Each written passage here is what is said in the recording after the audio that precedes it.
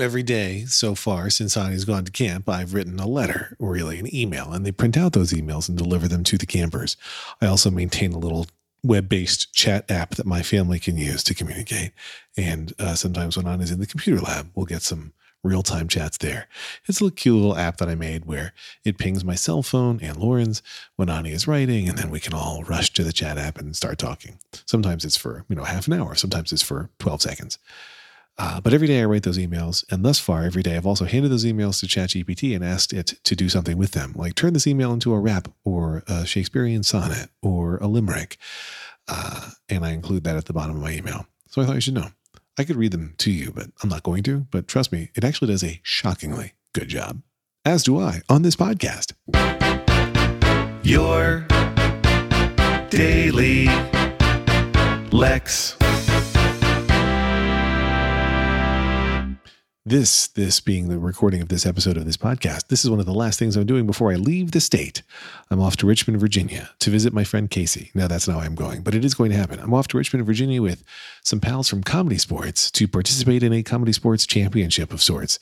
So if you're in the Richmond, Virginia area and you like comedy, and really, who doesn't? You should check that out. Saturday night is the big matches, I believe, at the Comedy Sports Theater in Richmond. It's funny when you think about prepping for an improv show because you can't. You can warm up your mind, you can warm up your body, but you don't know how an improv show is going to go until it's going. And people who are good at improv, you can have a pretty good hit rate. You can, stick to good techniques and styles and openness and trust in your teammates, your scene mates to know that it will have the capacity of being good. But will it be good? Who the hell knows? I mean, it will be, but that's the thing that I like about it. There's an excitement on the part of the performer of, is this going to happen? I think there's something interesting on the part of the audience because the audience wants improv to be good, right? They want to enjoy it. When you have those moments where the audience feels like, is this going to work? This is awkward. Oh, they're struggling. Oh, this doesn't make any sense. I don't understand what's happening. Like, that's bad improv, right? You want it to be good. You want the experience to be enjoyable for everybody involved. And I like that. I like not just putting the audience at ease or making them feel comfort that we know what we're doing and it's going to go well. I like them to be surprised and delighted by how good it can be. Like the best is when people say, I don't know how you could do that. That's the best compliment you can get after a good old improv show. Now, this time I'm meeting a bunch of improvisers I've never met before. And so, of course, I want to impress them.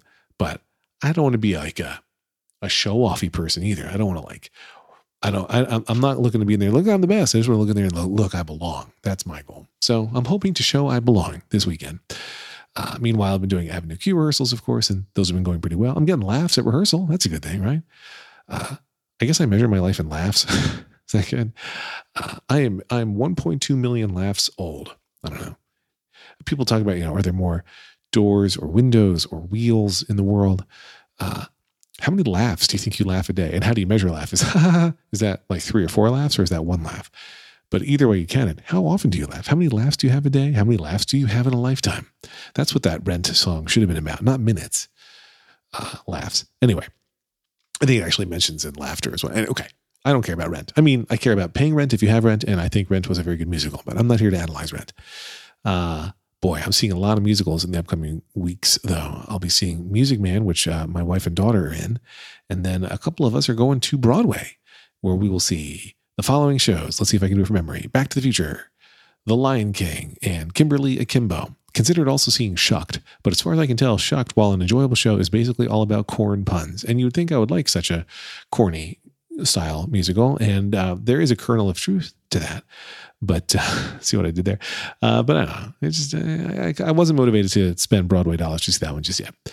Anyway, no episode tomorrow because I'll be too busy improvising and doing other things with improvisers in Richmond, Virginia. But you have a wonderful weekend, and we will talk again on Monday. As long as you behave. Lex.